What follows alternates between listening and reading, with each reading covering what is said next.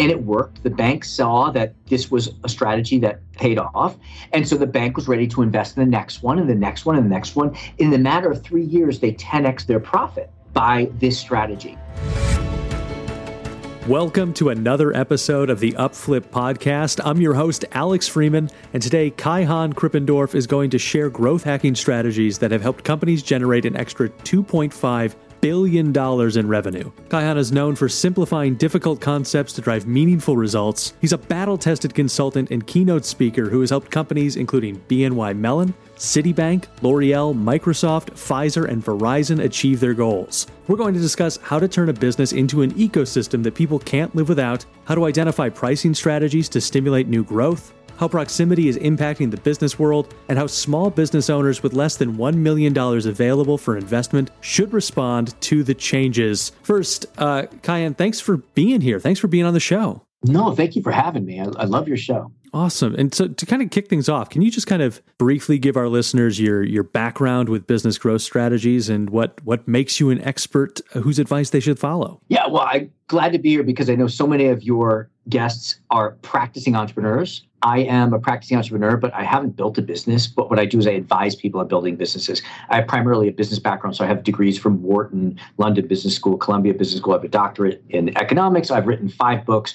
My passion has been business strategy and innovation, and I've applied it and developed a methodology from that experience that I continually deliver. You're very excited to have you because, as you said, a lot of our guests so far on the show have been, in the trenches entrepreneurs, many of them starting businesses, either taking over a family business or coming into it. So I'm excited to have someone with your educational background and attainment here to marry those two things. I hope it can contribute something. And so as somebody starts to look at implementing a new growth strategy, what are those first steps that a business should take and what is crucial about those first steps? I follow a framework that has kind of 5 steps. The first step I call imagine. And imagine really is to do 5 things. One is step out into the future and imagine what's the future that you don't want. That creates a sense of urgency. Then stand out in this year future, like 10 years from now. Say, what are the big trends that are shaping the environment and what environment we're going to focus on? And then what do we want to be in that new environment? Step 4 is to then work backward from there and say, given where we want to be in 10 years, where do we need to be in 1 year? And then that leads to what is the fundamental strategic question that we need to answer right now in order to know we're going to get to our 1 year, which is going to position us for a 10-year. That's how we begin. I love that. And how does that shifted in recent years? What has the global economic landscape changed? How has it changed that impacts how companies grow and how that framework might be implemented? Great question. The main thing is that we used to do it 5 years in 1 year. What's going to look like in 5 years and what's going to look like in 1 year. But now with the uncertainty, you kind of don't know because timing is so difficult to predict. We don't know what 5 years is going to look like. But still, we have a good idea of what 10 years is going to look like. So that's why we zoom out further to 10 years before we zoom in. Now, is this advice that is, it feels very global and large. A lot of companies that we talk about and deal with are very localized, or at least in a sense, they feel very localized. Is that growth strategy universal, or is there a way to tailor the approach? I mean, answer a slightly different question, not localized, but sort of a scale of business, which I think so answers the same question. So there's one company that I'm working with, and they sell pet food, natural pet food. They've got a small website, 1.5 people running this website. But the zooming out is still helpful, right? Zooming out 10 years, what do we know? We know that pets are going to continually be more important because birth rates are coming down. People are replacing the affection they give to children for pets. And we know there's a growing trend towards kind of environmentalism and wanting to create a sustainable environment for us and our pets. And so that gives you kind of a fairly clear picture of what the future of pets will look like, at least in developing countries, in 10 years. And so but we're talking about very small business. But that kind of insight is the kind of insight that allows an entrepreneur to move when larger companies won't move. And I think that's the big advantage to smaller companies, that they can act with greater agility on the obvious.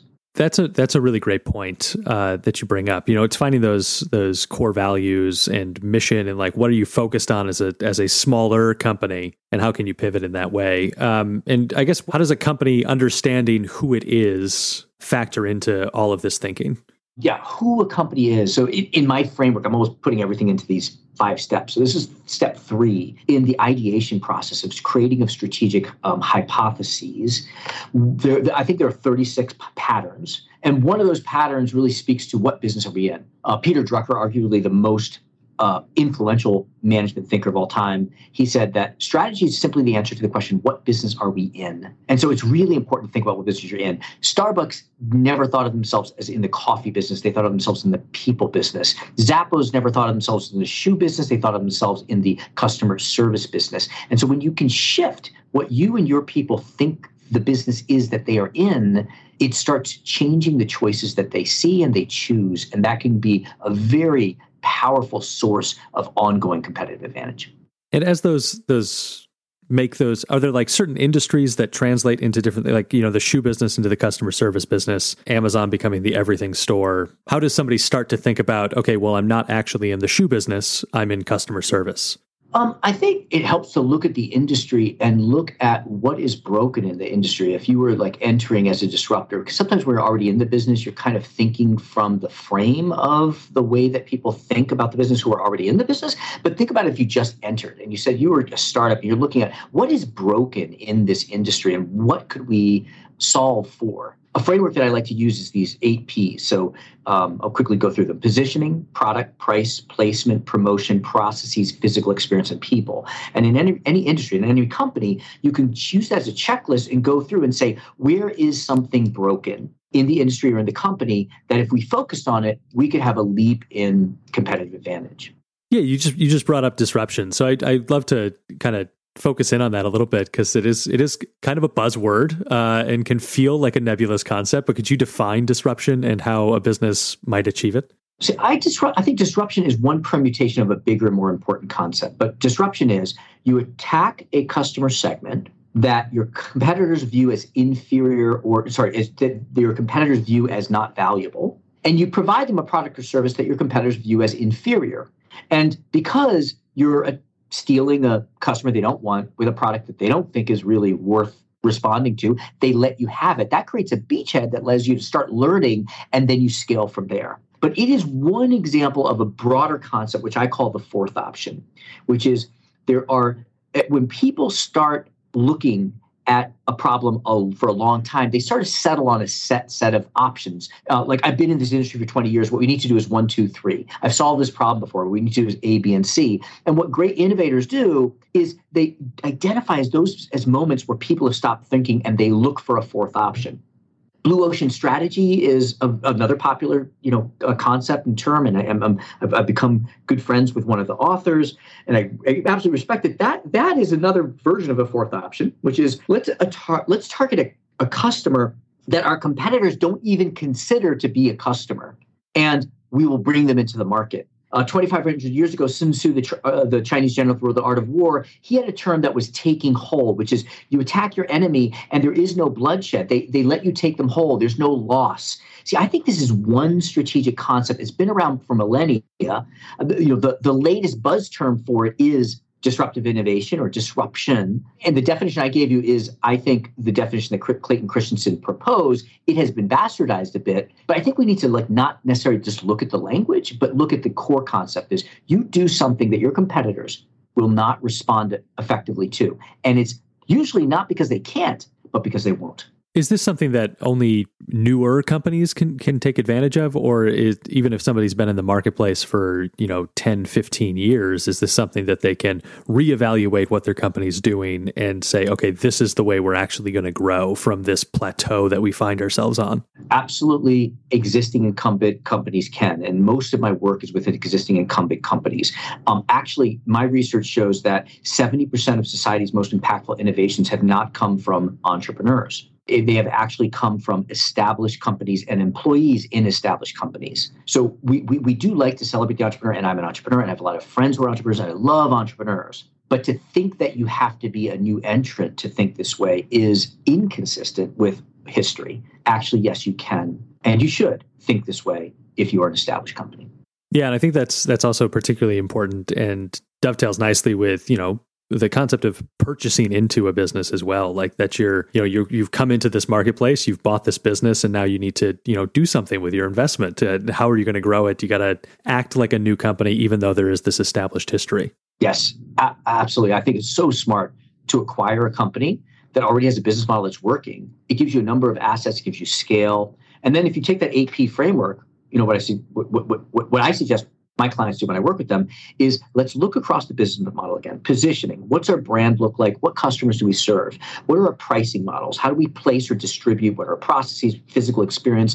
Positioning, across all of the APs, our people policies. Who do we hire? How do we organize? What should our incentive structure be? What should our values be? And all of those 8 are doors to look through and look down the corridor and say, is there something that I can do differently? Have my competitors grown entrenched with one way of doing things or 3 way of doing things, and therefore, what is my 4th option? And my research shows that if you can come up with a 4th option in just 2 of those things, with a 40% correlation, you'll grow faster and be more profitable than your competitor. Those are incredible numbers just to kind of achieve. And I kind of want to focus in over on to some growth concepts and what might be defined as organic internal growth and how that concept might be different from how businesses thought about growth and scaling in the past. If you can produce $1 of organic internal growth, that is worth 10 times as much as if you acquire $1 of external growth in the market. And so your ability to produce organic growth is valuable because not only does it cost you less and it's less risky, but it also signals to the market that you have the capability to create the next $1 and the next $1. That's one reason why organic growth is so critical. And I just want to point out for our listeners, those of you who want a little bit more about organic growth, check out our past interview with Mike Andes, who scaled his business to 7 figures. You can find that both in our podcast feed, and then we've also got it on our YouTube channel as well when we check in with Mike, upflip.com on YouTube. So make sure to check that out. And then Kai-Han, as we look at growth, are there any tools or software? Obviously, there are. I presume you have some systems that you might recommend that people start using to help them launch that new growth strategy. Yeah, I think there are at least 3 really helpful execution tools. You guys have tools. The systems, I wouldn't call them tools as much as software tools, but rather I would call them systems, I guess, for execution. And a lot of our clients use either something called Scaling Up, they use something called Metronome, or they use something called EOS, Entrepreneurial Operating System. And these are all ways for you to take the key elements that you need once you've had a clarified strategy. What are our competitive advantages? What are our priorities? What are our goals? What are the responsibilities? What are our metrics, et cetera? And put them into a system where you can kind of like track them and manage to them and apply and assign your resources and effort to the right things. What I have as a tool is really this Outthinker process is really a system to make sure that what you plug into your execution machine is truly disruptive and is not a Me Too strategy. Can you go in a little bit more detail about that, about how that works and why that's important? So let's say you're looking at the beginning of the year and you're thinking, okay, what should my priorities be? We can't focus on 15 things. We're going to focus on 5 things. And if you just look at empty boxes, what you're going to think about is, okay, let's get a little more efficient. Let's take some of that savings. Let's invest it in marketing and sales. And let's add a new feature to our product. Most strategies are some version of that. But if you think about what would Elon Musk put in those 5 things, they would probably look very different. So how do you step out? That's why I call it outthinking. How do you step out to make sure that what you put in is very different? And so these 5 steps are: 1, imagine, which I went through at the beginning. Step in the future and imagine what could possibly the future look like and who do we want to be in that future. Dissect is what I talked about, the 8 Ps. Let's look down the business model: positioning, product, price, place, promotion, processes, physical experience. What are the leverage points that we should really focus on? And then expand, which is, for example, what business are we in? Is one of these 36 patterns, applying these different patterns, 36 patterns, to generate really unorthodox strategies. And then it analyzes taking all of the ideas. And typically in this process, you end up with 100 to 200 possible strategic growth ideas. And you narrow them and you say, what's easy, what's difficult, and what's high and what's low impact. And the beautiful, the simplicity of that is simply that the difficult, low impact ideas, those are wastes of time. We're going to get rid of those. The easy, low impact ideas are tactics. We're just going to go do them and delegate them, execute them, get them done. The easy, high impact ideas are winning moves, but where we often fail to put really disruptive things into our execution methodology is that the fourth option, the disruptive idea, the thing that will make our competitors laugh at us and ignore us, are the difficult high impact ideas. And I call those crazy ideas. You always want to have, of those 5 things that you're going to plug in to your execution rhythm, you want to have at least one that appears to be a crazy idea. And then the final step is sell, which is aligning your organization so that your employees and your board members and your senior team understand or are excited about the strategy. So IDEAS is ideas. So I put that into the framework just to make it easy to remember. Yeah, and I kind of want to focus on that, the concept of the crazy. One of them should be a crazy idea. And how do you start down the path towards that idea? How do you qualify that? And when do you are like, okay, maybe we need to back off of this idea? How do you kind of, when you're on that journey, how do you keep assessing if this is the thing to chase? So first, you decide that it's something that you want to start chasing. And the first step there is to take the idea and break it down and say, what are the barriers that make this look really difficult? And then how can we remove those barriers? For example, there's one client that applied this. They're actually a client of one of our coaches. I didn't work with them directly, but they sell windows. And the growth issue was that the people that they sold windows through, the retailers, they didn't want to just offer one type of window because they didn't want to be dependent on one supplier. So they had this crazy idea. What if we started buying retailers? Now, the problem is that these retailers have as much revenue as this company does, and they don't want to operate them. And so they kind of broke it down. Well, what are the issues? We don't have the money to buy them. We don't want to operate them. And I don't know what the third one was. And then we went through each of those and said, how could we remove each of those?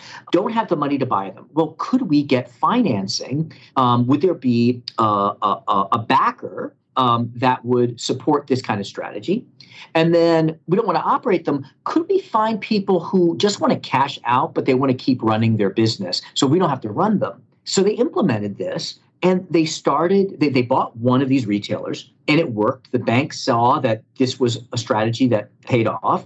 And so the bank was ready to invest in the next one and the next one and the next one. In the matter of 3 years, they 10x their profit by this strategy. So the first step is to identify what are the things that must be true and then look at, can we make those things true?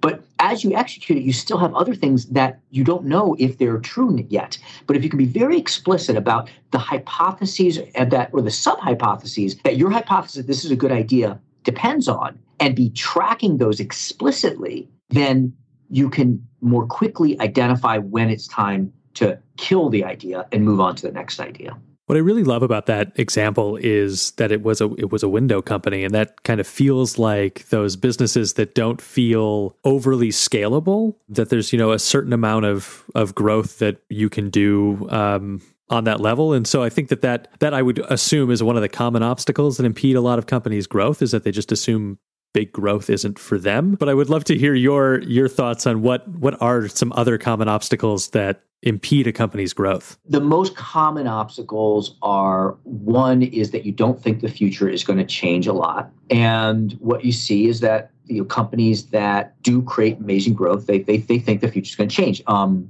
know if you're familiar with this company, PillPack, created by a second-generation pharmacist. He was working at his dad's pharmacy, and he thought, this is messed up because people who have multiple prescriptions have a terrible experience at the drugstore. They have to take multiple trips. They have multiple bottles. They can't open them. They're confused. Compliance is low. And so, you wouldn't think that you could scale a pharmacy, right? Because you just have to buy a whole bunch of pharmacies. And he said, well, what should the future of prescription drug delivery look like? So he stepped out into the future. And he said, well, you wouldn't leave home. First of all, they get sent to you. And they wouldn't get sent in bottles based off the manufacturer. I don't care who manufactured it. What I care about is, what do I have to take at 8 a.m. on Monday? So they should become in little packets that say 8 a.m. on Monday. These are the 3 pills you have to take. So he starts building this business, finds a partner, gets funding, scrappy, figures out the operations, sort of works on FDA approval, gets approval in 48 states. He's operating this, and he sells it to Amazon for $1 billion after 6 years. So that's an interesting way to scale a pharmacy, right? Yeah, definitely. Certainly not on the radar of a lot of pharmacists, perhaps. That's right. And it probably wasn't even on the radar of Amazon or CVS, or maybe it was, but they didn't move on it. Often because we think that the future is going to take a long time to get here, but increasingly the future is getting here more quickly because we're starting to see an exponential change in an exponential shift in the rate of change. And things that used to take 10 years are now going to happen in 3 years. And COVID just accelerated a lot of that. But there are a lot of these exponential technologies that are improving, are doubling in improvement rather than in a linear form improving. 3D printing, blockchain adoption, crypto adoption, digital delivery, drones. There are a whole bunch of technologies that are going to create a future that looks radically different from today and create that much more quickly than we expect. So that's one of these 5 that are the big barriers, is what I call playing for the next battleground. Yeah, I think that's, I'm glad you mentioned COVID because I do want to follow up on that in that, thinking about companies that were thinking 10 years into the future, then COVID happened, which obviously nobody saw coming. At least, maybe some people saw it sooner than other people saw it coming, but certainly not if you'd asked somebody 5 years ago if this was going to happen in this way. And here we are 2 years or so into the pandemic, still dealing with it and dealing with new disruptions. So how does somebody, one, I think you've laid out a great framework of how somebody can be prepared for disruptions, can be prepared to move and take advantage of opportunities that they see, but how does somebody stay on track in the middle of a major disruption that they maybe didn't foresee? I don't have the perfect answer, but a couple things. One is, if in the beginning of the year you go through this process and you have 100 ideas, you prioritize them, and you've chosen to focus on 5. You now have a backlog of 96 ideas. And so while your competitors are spinning around trying to figure out, okay, what can we do differently? You have this backlog. It looks almost like a Scrum board, where you have like things that you're going to do, but you're not doing yet. You just go back there and you've already thought of these ideas. And you're like, aha, now is the time to pick up this idea of distributing coaching services directly to consumers by through digital means rather than in person. Now's the right time to do that, right? So having those already saves you the think time and allows you to operate more quickly. The second thing I say is there's a great framework. It's not mine. The 3 Horizons of Growth. It's in a book called The Alchemy of Growth. And basically says there are 3 horizons that you want to have initiatives against. One is you want to have core initiatives, things that are going to defend and protect the core business. The next are new things that you are launching and scaling, but they're not scaled. Maybe they're not profitable yet. And then things that you do now that create option value that may or may not prove out to be valuable in the future. But if you don't do them now, you won't have that option in the future. And what you'll see is in a time of less change, you spend about 70% on core, 20% on new, 10% on options. And when we are facing uncertainty, you just need to rebalance that. You're going to spend maybe 50% on core, 30% on new, 20% on options. Yeah, that makes a lot of sense. I'd like to kind of shift gears a little bit, I guess, but maybe not so much as I say that. But I want to talk about the observe step in the strategy cycle, and how can a business best spot those emerging changes before their competition? So, how could someone have been? COVID might not be a great example, but how can somebody be early to a disruption portion of the cycle and in that growth strategy? Great. So I think when you say observe, what comes to mind is something called the OODA loop: observe, orient, decide, and act. And I've listened to a number of your episodes. I don't know if you've ever had someone talk about agile or lean or scrum. Have you? Well, we've had one lean, someone come in and talk about lean, but that's about it. But yeah, we'd love to revisit here. Yeah. Okay. Yeah. So lean, agile, scrum, they all originate from a framework called OODA: observe, orient, decide, and act. It was created by a fighter pilot named John Boyd. He was a squadron commander. A trainer. He trained a squadron to have a 10-to-1 kill ratio over the opponent during the Korean War. And he was also known as the 60-second Boyd. If he got into the air with you within 60 seconds, he had to be lost in the sight. And he never lost his bet. And when he retired, the military asked him to lay out his framework. And he came out with this framework that is observe, orient, decide, and act. The idea is that you can observe your environment, orient yourself to what's happening, make a decision, take action on that decision, and then observe the result of that decision. If you can do that faster than your enemy or your competition, then you will cycle faster, and eventually your competitor will get too confused and won't be able to keep up. And the key step is that observe to orient. And the issue with observe to orient is that we look at these trends and we don't put them together in our heads. We think that they exist as three different things. Oh, my daughter just came home and she talked about this new app. Oh, I went to my dentist and I don't know, they're using this new device and I just heard that interest rates are rising. They sound like three different things. But what you want to do is think about how can I put those together. The way John Boyd put it was, if you imagine some skis, and then you imagine a handlebar of a bicycle, and then you imagine treads off of a tank, they seem like three different things. But if you put them together, then what you have is a snowmobile. So it is worth taking the time in your strategy process, or just any time during the day, is think about what the major trends are, circle the three that are the big ones, and then put them together and say, imagine what a customer scenario would look like when all of these three things are true. When 3D printing meets cultured meat meets 5-minute delivery at home, what does that look like? Maybe we have pop-up restaurants that are growing meat and 3D printing them into bacon that gets delivered to your home in 5 minutes in the morning. I'm just making this up, right? But it is important to take those things that seem like different things and put them together as one thing. And so is that is that just observing the world, or is it observing competition specifically, or both?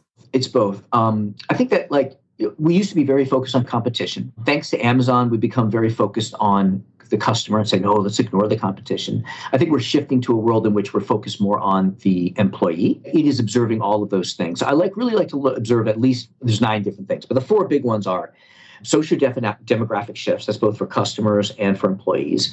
New technologies, regulatory shifts, and macroeconomic changes. And having an idea of what the big trends are in those 4 buckets, that's key. I like looking at the competition. I don't do it that much, only because often when my clients look at the competition, what they do is, how can we do the same thing? How can we create the Uber? How can we create the Airbnb? I'm a hotel chain. How do I create the Airbnb? And when you copy the competition, the issue is you're going to disrupt yourself and not them, right? Because you're doing something that's not natural for you, but it's natural for them. So they already know how to do it. And so that's the danger of looking at the competition. But if you're willing to actually say, okay, I'm looking at the competition, but I'm not going to do that. I'm going to say, how can I achieve what they're doing, but do it my way? Then that's the ultimate thing, because you're not disrupting yourself, but you're disrupting them. How are you staying on top of those trends? What strategies or tools do you use? Like, how much of your day does it take up? What's the process that you might recommend to somebody to start staying on top of those trends in the world? Well, at the beginning of the year, what you can do is you can just have your meeting. You can take the key trends. You can hand them out to some of your staff and say, hey, I'd like to give you to give me a report on this trend, you to be in that report on that trend. And that kind of gives you a basis of understanding of what the world looks like now. And then for each of that, you say, what could happen this year that if it happened, it would change our assessment of this trend? So say 3D printing. I'm working with a company that imports like food of a certain ingredient and then packages it into higher value things and then sends it. If you go to a grocery store, you might find a box of these things and you might buy it in the frozen section. And so what I'm trying to push them on is 3D printing of food. And so it is a trend that we're following. And what we've said is, if we see someone develop a paste for 3D printing that uses an ingredient similar to our ingredient, then we're going to be ready to move quickly. So we're just sort of like looking for what are the signs that this trend is going to happen more quickly. That means 3D printing and their opportunity in 3D printing is going to happen this year and not in 5 years. Oh, okay. Yeah. That makes a lot of sense. And is there any data or metrics that people should be tracking in business trends? And is everything industry specific, or are there, universal leading indicators that leaders should pay attention to? That's a great question. I feel like you're asking for a particular answer, but I don't think so. But first of all, I would say, no, you should not be just looking in your industry. Absolutely not. That creates the risk of you having a very myopic monitoring of what is happening. There are trends, both behavioral trends and specifically technology trends, that are shifting across industries. And so often these trends will hit one industry before they hit yours. And if you are not tracking the trends that might hit yours, that when they hit other industries, you won't see them coming, or you won't see what the smart or dumb ways are to react to them. I can't think of any universal metrics that you should be tracking. And, along these lines, and I think we've demonstrated it, and you've demonstrated it really well in the way you've answered the last few questions, there's more data out there than ever before. And how can leaders cut through a lot of the noise and make sense of information to create a viable strategy? I think the two kind of strategic choices, right? One is something that you've done before, has been done before, and you're pretty sure that you know it works because you've seen that other people other people have done it. One of the advantages of buying an established business is that you kind of know what works, and so there you can track data, existing data, and start looking for anomalies, and then decide what is a hypothesis of what's happening. But I mostly live in the new strategies, and there, the data I find rarely gives you the breakthrough idea.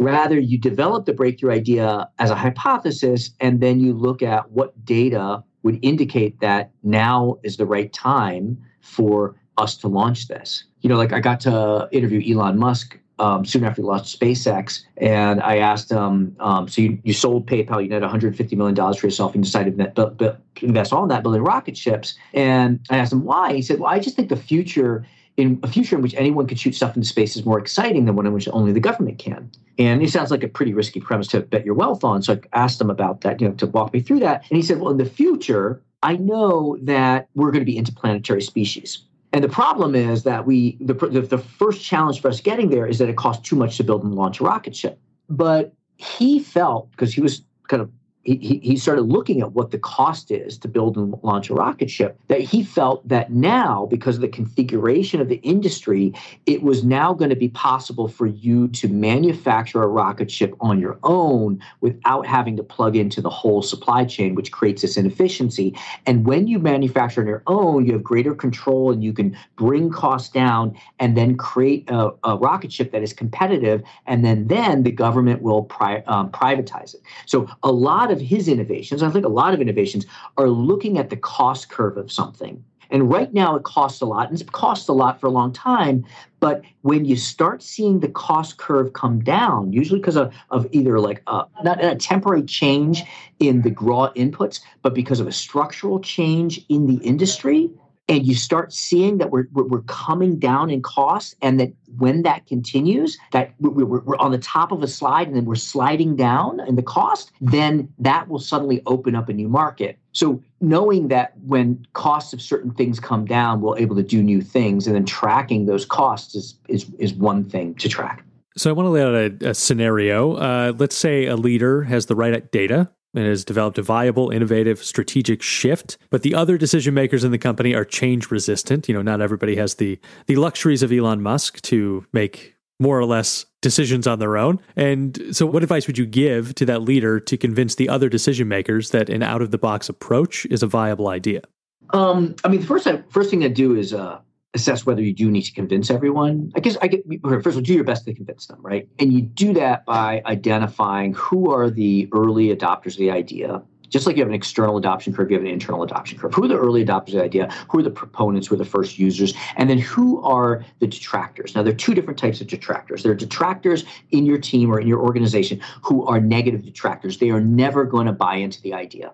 There are other detractors who are positive detractors, who have reasonable reasons to be concerned about the impact this idea would have on the company. And making that distinction is really key. Because then what you do is, with the positive detractors, you go to them early and you understand what their concerns are, being open to the idea that there are flaws in your idea, and talking to them will allow you to improve your idea. But there still will be negative detractors. And those negative detractors, unfortunately, by definition, are never going to be on board. And so what you do is you isolate the idea from them, so they are no longer a decision maker. You no longer need their support.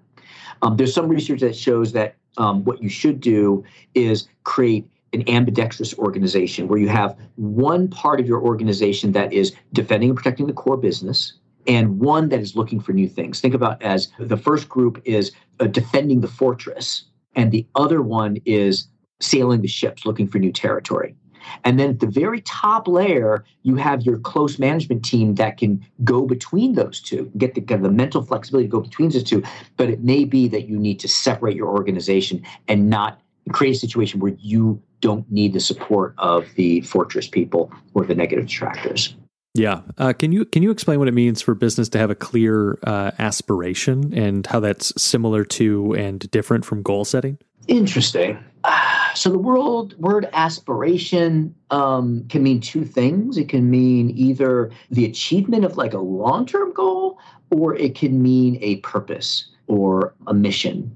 Now, I think mission and vision are, if you say potato, I say potato, like it's a little bit of just semantics. But whatever you call it, there is usually two things. Like it's one thing that you exist for, and you never fully achieve it. It's the reason you wake up every morning. And then there's something, I call it vision, that you achieve. It's in 5 or 10 years. It's your big, hairy, audacious goal is what some people might call it. And so I think it's really important to have both and not fuse those two. For example, there's a company that I really admire, Flatiron Health, and created by two ex-Googlers. They quit and they're looking for something to do. And one of them has a nephew who unfortunately gets cancer. And he realizes that the oncology kind of world is broken. Data is siloed, and even doctors can't access the data to know what treatment you are they've delivered to you, what they did, and so what the result was. And so they created this company to improve the lives of every patient. Something like from the data of treatment, something like that. So they have this purpose, which is improve the lives, right? So that's an ongoing mission. But they also have a vision, which is that the FDA will start looking at practice data to make decisions about what regulations to implement. So that's a vision that's achieved. They go to one oncologist and say, we're going to offer you the software, we're going to license it to you, it's going to let you do all this stuff to run your practice, but we're going to observe your data and we're going to give you feedback on what's working. And then they go to the next oncologist and say, we're going to give you the same deal as that oncologist, but we're going to give you feedback, not only what you're doing, but also what the other doctor's doing, so we can improve the impact, the results of your, the outcomes of your practices.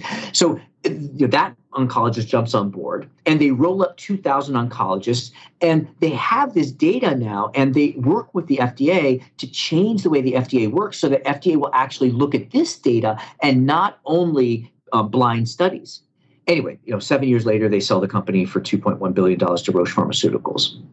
That's both a point of know what business you're in. We're a data company, we're a software company, but also of the power of having a purpose that's never achieved, that wakes you up every morning, but also having a big vision. FDA will change the way it does things, and having both of those work together. So if a successful growth strategy is the merging of that purpose with vision, along with the practical logistics of making the change happen, what are your top strategies for bringing that creative new growth approach into the real world? It's helpful to think about that strategy as like falling into 5 phases. So first, when you've come up with it in words, it's just words, right?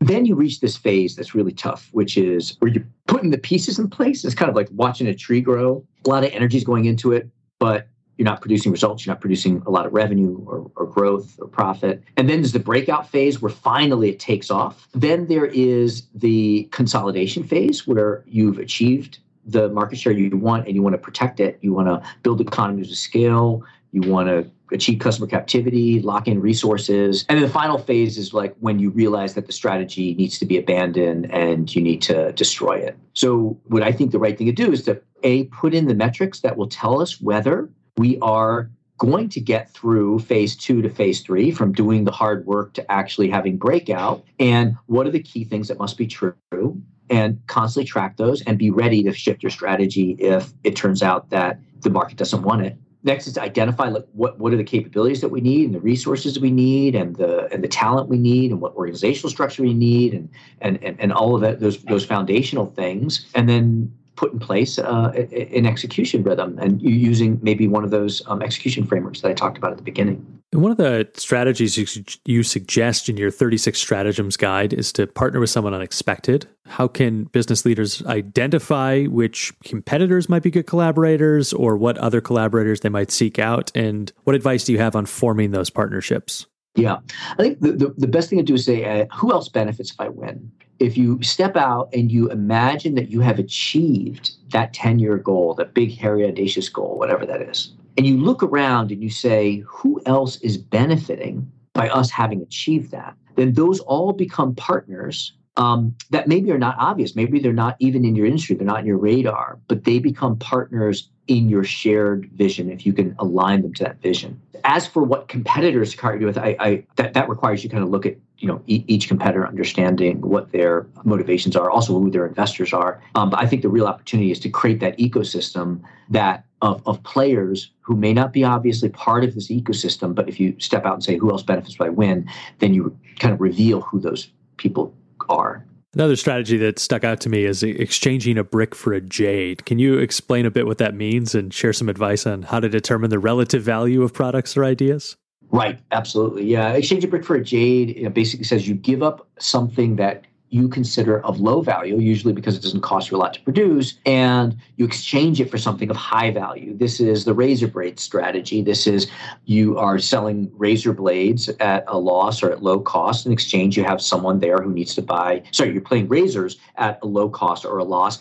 In exchange, you have someone who is committed to buying razor blades for you. This is Xbox or PlayStation losing money on its consoles to make money from the video. So what to do there is to look around and say, where is something I can exchange, usually with a customer and usually for customer captivity, that I'm not thinking of as valuable because it already exists, but they would find valuable. So one finance company that I work with, they were a few years ago, they finance basically computer systems. And they were like, how can we increase our market share? And what they realized is that they had information about when people bought computers who were past clients. And so what they said was, this is valuable to so there are people who sell the computers, and then they suggest how they are financed. And so they went to these people and said, we're going to create this program. We're going to have like a silver, gold, platinum level, depending on how much business you bring us. And with at higher levels, we're going to give you more valuable leads and say, here's a company who bought this system 7 years ago. They probably need a replacement, and that will improve your returns. But then we want you to refer us, and that tripled their business in a year. So that's an example of this exchanging a brick for a jade. A lot of what we've talked about deals with a lot of high-end decision-making, high up in leadership, making those decisions. Once leadership has decided on that new approach, what is the process for implementing that change at the employee level? And how do you get buy-in from the company top to bottom to make those changes? Yeah, I mean, that change management, corporate communication strategy, that's a big thing. One thing to do is what I talked about already before, is kind of look at the internal adoption curve, do the analysis of who's on board, who's not going to be on board, who could we convince, and be strategic about getting the early adopters in early, addressing the late adopters. If you work the tails, then the middle will just go the way you want it to go. But the other thing is to try to take your strategy and really super simplify it, because humans can only remember 7 plus or minus 2 things at once. And when your strategy has 5 things, and they're thinking about, I got to pick up the groceries, I have to call this client back. They don't have enough room to keep a strategy. Less than 40% of mid-level managers can remember even 2 of their company's top strategic priorities. So it's very helpful to take that strategy and bring it down, super simplify it into one thing. For example, Best Buy's strategy against Amazon, which was successful, they summarized it into Renew Blue. Renew Blue, it rhymes, it's easy to tell, and what it symbolizes is that our advantage is the people in blue shirts. We have people who know technology, Amazon doesn't. So then there are a whole bunch of things that fall off of that. So what we want to do is just like branding a product, right? When you think of Volvo, you think safety. When you think of BMW, you think of performance. Now, when you go to the Volvo dealership, you find out, oh, wow, this is also high performance. It's also high technology, also luxurious, but they don't advertise those things. They advertise safety. They anchor one thing in the customer's mind. Your customers now are your employees, and you need to take the same marketing approach and anchor your strategy as one thing that, when triggered, unlocks all the other things that are priorities. Then after implementing that new growth strategy, how should leaders evaluate its success to refine their approach moving forward? And what kind of feedback should they be collecting? And how should they go about doing so? There are things that we've done. There are the results of things that we've done. And then there are the reactions. So there are things we've done. There are the reaction things we've done, and then the results of things we've done. So things we've done are like things that are easy to measure, which is have we implemented this in time? Have we sold this much? Have we achieved this run rate? Have we achieved this efficiency rate? And so you go through and you look from the different perspectives. What are the operational perspective? What are the people perspective? What is the financial perspective? What's the customer perspective? And lay out what are the things that are directly measurable. Then there's the reaction. So the reaction is either with customers or competitors. There could be other stakeholders, especially if you're operating in an ecosystem, and look at what customer reactions are. So NPS scores, for example, doing competitive tracking and seeing what you can see competitors doing, what regulators are doing, what your partners are doing, right? And so that's the reaction. But and then that leads to the outcomes. So the outcomes are market share and value and things like that. So it's I mean, in my experience, I don't know that there's a magic wand here, but you go through, you come up with a bunch of metrics. Usually it's too many metrics. You narrow them down, you cut them down. You say, if A depends on B, then I don't need to measure B. I'll just measure A, for example, and you narrow it down to a set of metrics, maybe like 15 metrics that you're tracking, and you regularly track them. Some of those metrics are fast moving, so you track them weekly. Some of them are slower moving, you track them monthly. And then when you notice you're off track, then you begin the cycle again. You say, this is not headed where we want to head. Let's go through ideas. Imagine, what do we want? Dissect, what should we focus on? Expand, what are our options? Analyze, which new options should we choose? Sell, let's realign the organization, which is basically the OODA loop. You're observing, orient, deciding, and acting, and you're trying to do that really quickly. I know I'm talking very kind of hypothetically, but theoretically here, but that's what we need to do. Sit down, lay out all the possible metrics from all the perspective, decide which ones, and then track and be ready to react. And then what if the growth strategy fails? How do the businesses and the leaders recover from mistakes and minimize the long-term damage and impact? I mean, a couple of things. I mean, first is Sun Tzu said you set multiple traps. So if your enemy doesn't step into one, they back into another. So it's important when you choose your strategic priorities that you create redundancy. So you have multiple strategies, and if one fails, the other one will succeed.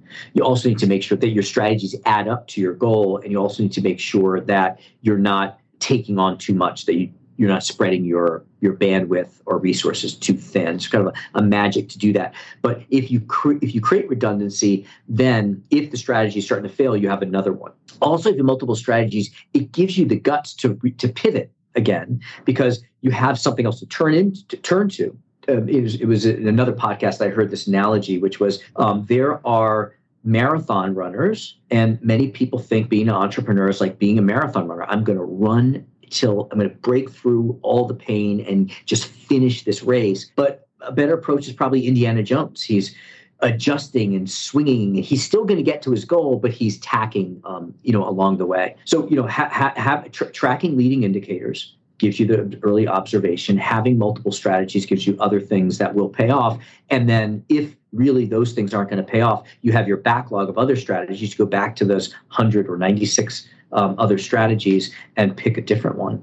I suppose the flip side of that question here is, what if it's wildly successful? How do leaders ward off complacency after a big success? Yeah, I think, that going back to that first step in Imagine is you go back and you look at the mess. What's the undesirable or realistic future if we continue on our current path? Half of your people are motivated by moving away from things. And so if they're starting to get complacent, we want to give them something to move away from. We want to get them to raise the bar. One e-commerce company I work with, they've had a great success in the last 2 years. And I was in a meeting with them, kind of helping them set their new strategy. And the CEO said, "Look, it's great. It's great that we grew from 10 million to 15 million, but here's what I want. I want us to be a $200 million company. And even then, we're small relative to our competitors. What does that look like?" That creates the urgency to then think differently. I love that. I've got one last question for you, but before I do that, I just want to give you a chance to let our listeners know where they can find you and where they can learn more about all this great information that you've offered here and in a wider form. Oh, well, thank you very much.